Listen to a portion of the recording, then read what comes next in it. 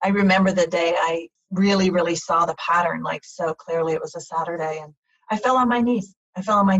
Almost the gravity of something this powerful. Like, would it be used for good? Would it be used for evil? And that was always my prayer, that would always be used for more good than evil. You're listening to the Flip My Funnel podcast, a daily podcast dedicated to helping B2B marketing, sales, and customer success professionals become masters of their craft. It's Monday, and in these episodes, you'll hear Sangram interview incredible practitioners, thought leaders, and entrepreneurs within our community. And like Sangram always says, without a community, you are simply a commodity. Here we go.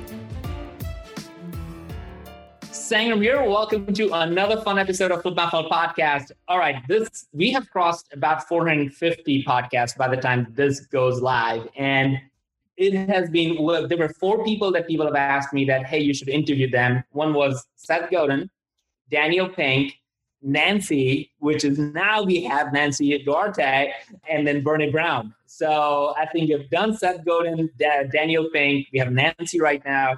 And Brene Brown, I'm really, really trying to see if we can get her on this one. But I am so pumped. If you don't know Nancy, I mean, she is a phenomenal speaker. Her TED Talk, I was just re-listening to it. It has, as of today, when I saw it, it had over 2.2 million views on her. She has like a couple of amazing books that we'll talk about. But she also is releasing a new book, which is actually going live tomorrow.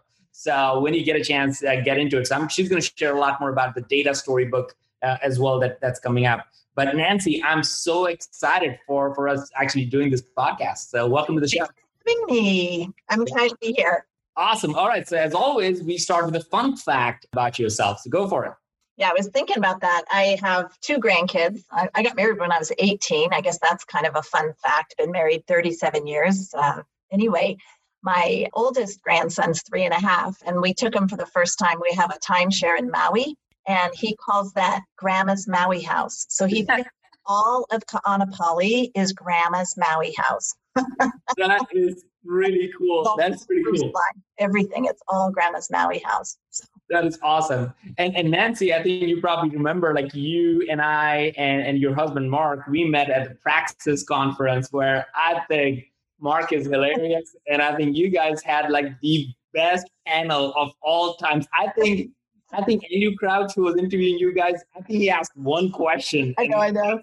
Yeah, we jibber jabber. My husband, that's one of the few events he speaks at. We love entrepreneurs. Like if we had a target audience, it would be entrepreneurs, and he loves doing that. And our energy is really different. I think we're so opposite of each other, and we've learned to really honor that. And so I'll say something, and then he says these hysterical little sidebar comments, and his content I think is richer and wiser. So I'm kind of the extrovert and he's the introvert. So introverts tend to be stronger presenters because they're a little more thoughtful in what they say. So even though I tend to be front and center with the target on my back, he's actually the wiser, stronger communicator. You just can't get him to do it like ever. Yeah.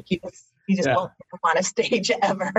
So that was really fantastic. So for the audience, one probably that doesn't know you, could you share a little bit about what you have done, a little bit about the TED Talk that you talked about and the book Resonate? Because I think for every person who's listening to this podcast, there are leaders in marketing, sales, there are founders, CEOs who are listening to the podcast. I think presentation and communication is by far the single biggest thing that everybody has to focus on. I myself, as a founder of Terminus, I feel and think that the weight of that all the time.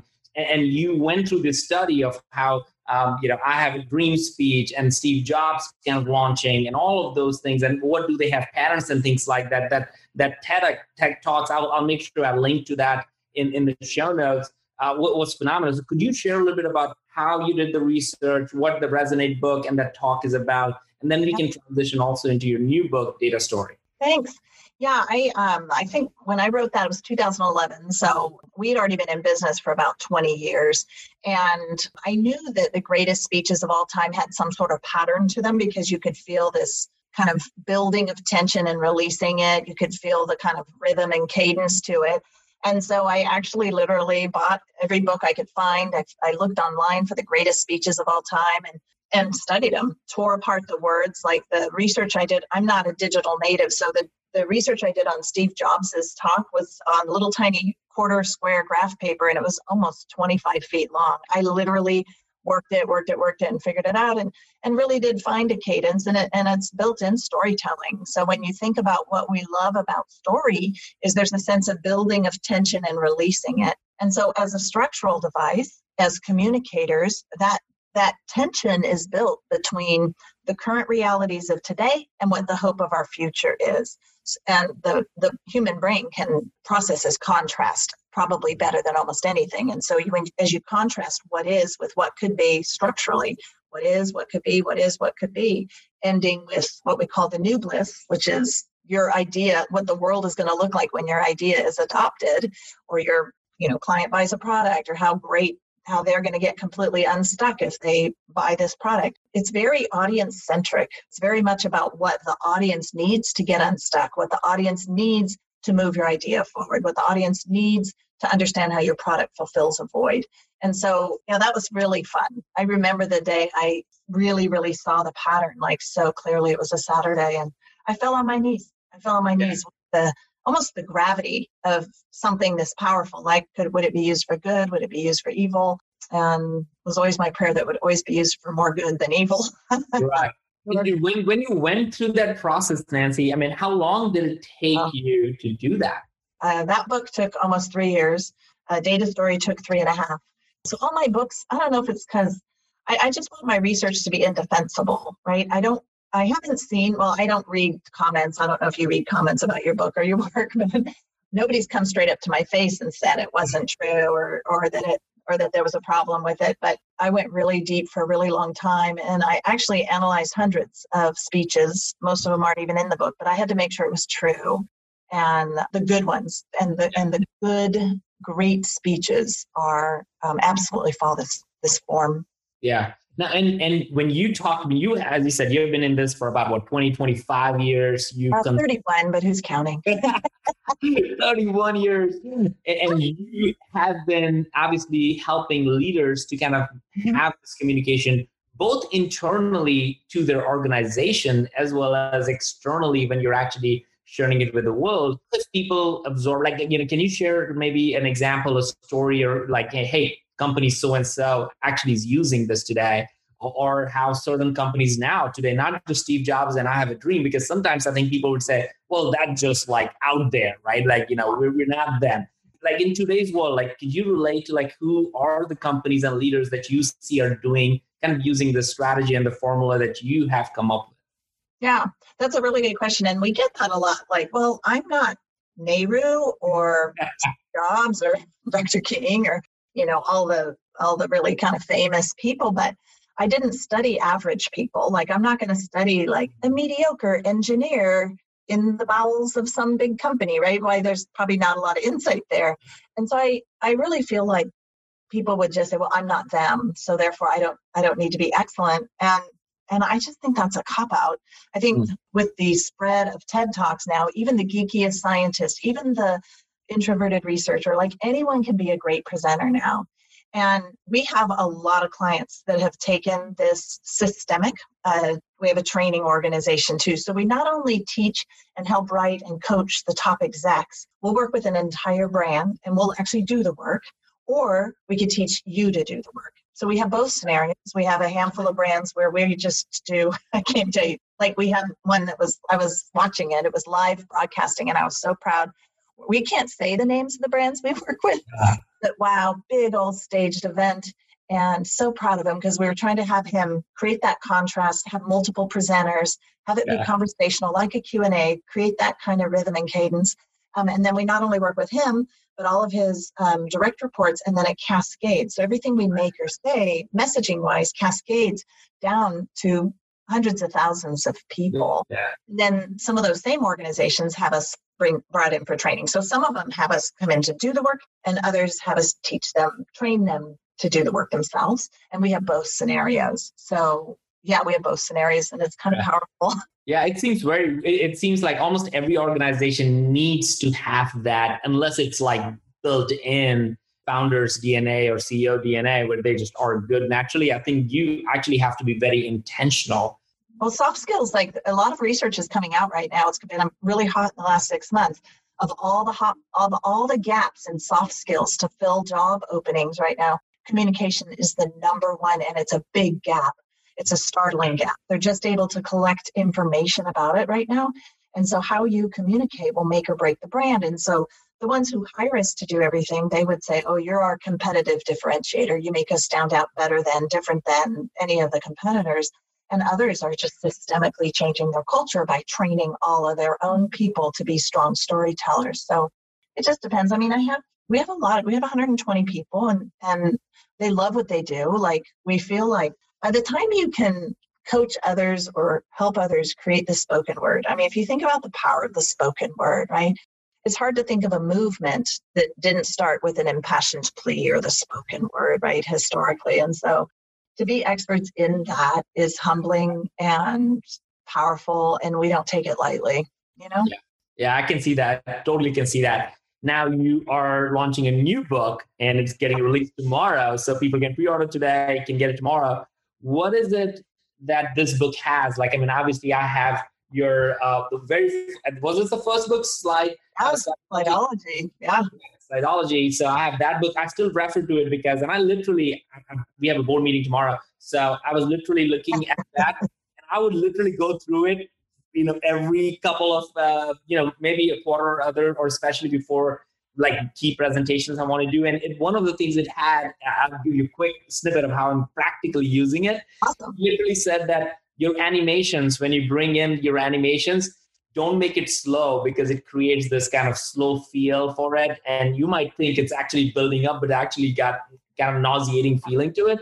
Have extra animations so people feel the energy and excitement. I literally went in. The default setting in a PowerPoint or a keynote is kind of medium, not fast.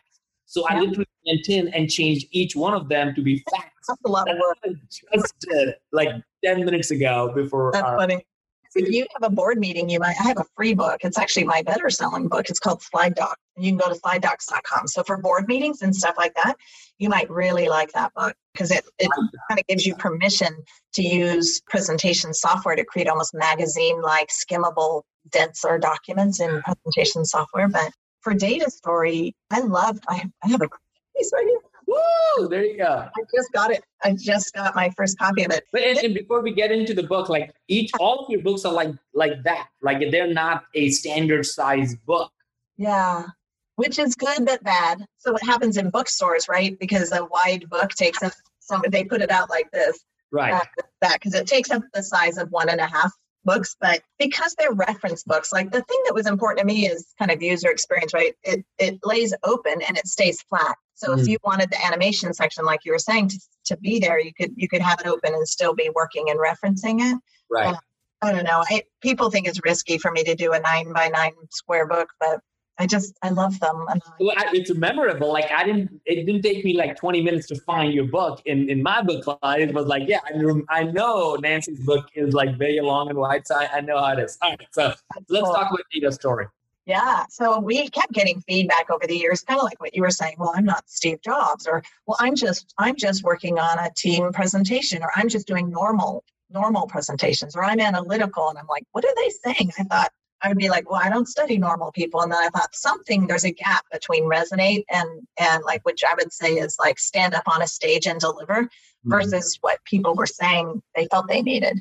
So I talked to a lot of customers, and then I figured out that really every single job is data enabled today. Like we all use data to make decisions. And that was really the gap that everything pointed to. So we really have the honor to serve the greatest brands in the world. I mean, really, if you were to name the greatest brands in the world, I went and pulled the data slides, just slides with data on them, for thousands of them across every sector, healthcare, technology, every sector, insurance, everything. And I pulled thousands of just data slides. And I wanted to know, how are the greatest and the highest performing brands on the stock market? I mean, that's who I pulled. And I pasted thousands of them up on my wall, and I saw a pattern right away. I saw several patterns.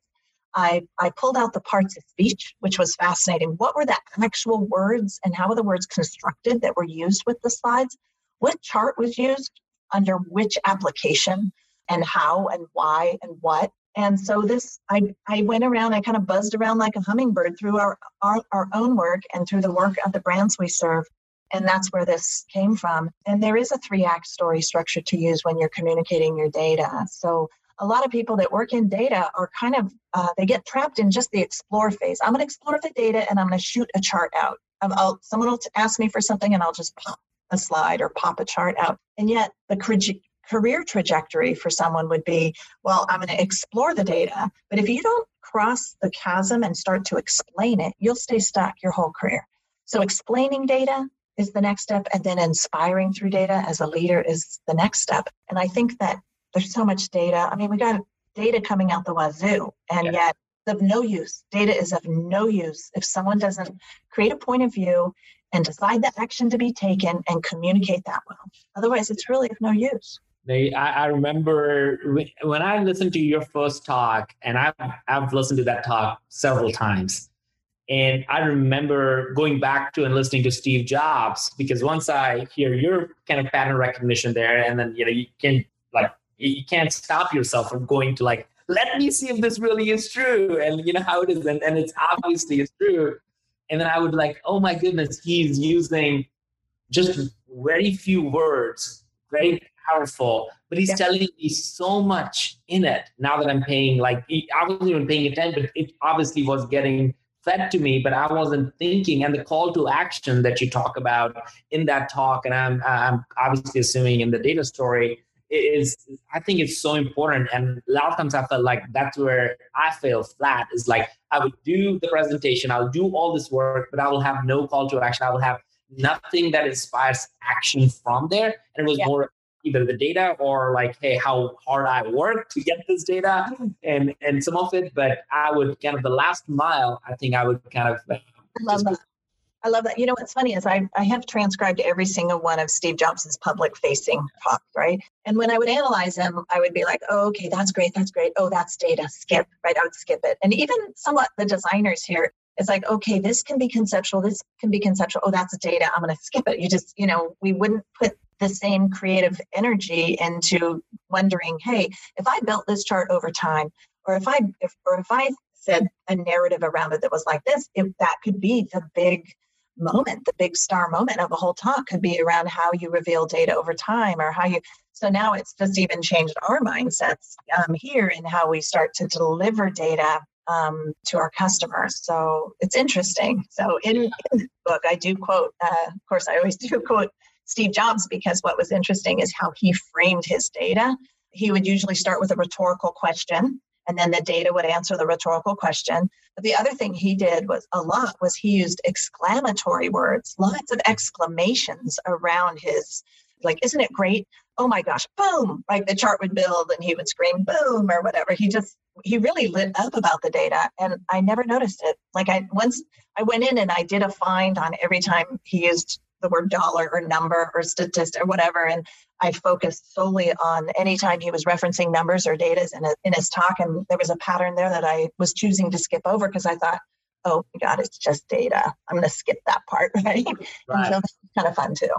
That is really, really cool. All right. So, and we try to keep this in 20, 25 minutes as people do. So I kid you not, about 3 pages of notes on this. So I'm going to try to summarize maybe the top 2 ideas or 3, because there's a lot, and I'll add more in the show notes. And then, Nancy, I would love for you in the end to give a challenge to everybody who is, apart from getting the book, which will obviously be the call to action for everybody, is what should they do as leaders to think about their presentations, because everybody is in this communication world right now.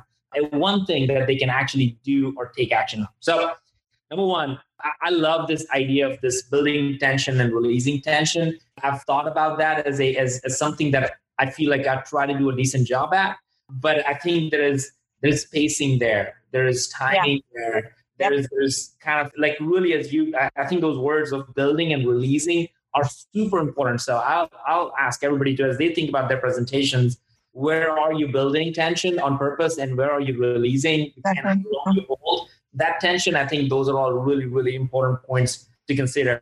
I like when you said that it's a cop-out, that, they're the best companies in the world do it and you're not the one. Well, the fact that you are not the one, then you should not even looking at this, right? You should stop looking at it, stop the podcast, move on, right? But if you want to be best, like this is how the best of the world, best of the best people do it. So you should have enough, I think, not in an egoistic way, but confidence that you are doing the best work of your life. And you should learn from the best in the world and the best in the business. I love that you pull that right off. That's a cop-out. Go for it. And you also shared that the number one job gap seems to be right now, a hot button is communication. And it's a soft skill. A lot of times you would just hand it over to the PR firm or somebody more junior to you in your organization to all right, you got to do all this stuff. But I think these books and this conversation is no, communication is probably your highest level of responsibility in your organization. And if you kind of give it to somebody else, then you're kind of not doing your own job. So that's the biggest lesson I got out of it. So slide docs, I'm going to go look at the slide docs. And then there are, again, so many notes. I'll give you one more to everybody listening right now. This idea of data, if you're looking at data story, I can't wait to read the book, by the way. It's the idea of going from exploration to explanation to inspiration. And I think that 3-part act or whatever that is, I think it's really interesting is that I think I personally end up spending too much time exploring and then I get exhausted and I want to spend explaining and then I'm really exhausted. So I myself remain uninspired to inspire others. But I think that last mile is super important. So those were some of them. I'll add more to it. But I'd love for you to give a challenge to everybody listening to. Yeah. You kind of said it earlier when you were kind of riffing on the call to action. I think in Data Story, Resonate, and all my books, there's always some sort of action. And that was the weird thing when I wrote Data Story was the verbs. The verbs associated with data were very powerful. And a verb is the part of speech where you take action. And so I think my call to action is that people really, really think about their verb choices. Like, what is the activity? What is the action in my call to action? What is it I want different audiences or different stakeholders, and really think about it. Is it a performance verb? Is it a process verb? What is the verb? And use a really great verb. Like, don't use a cop-out verb like create. If it's really like diversify in the entire market, pick verbs that inspire people, I think, and that are really clear how that action is going to actually kick the can down the road and fulfill this dream or this goal. So that would be my thing. Whether you're presenting or making a recommendation, communicating, make the verbs really clear and make them really special. Yeah, make them really powerful. I love that. Thank you so much, Nancy. I really appreciate this. You have been amazing. Thanks for having me. You've been listening to the Flip My Funnel podcast. To make sure that you never miss an episode, subscribe to the show in your favorite podcast player. If you have an iPhone, we'd love for you to open the Apple Podcasts app and leave a review. Thank you so much for listening. Until next time.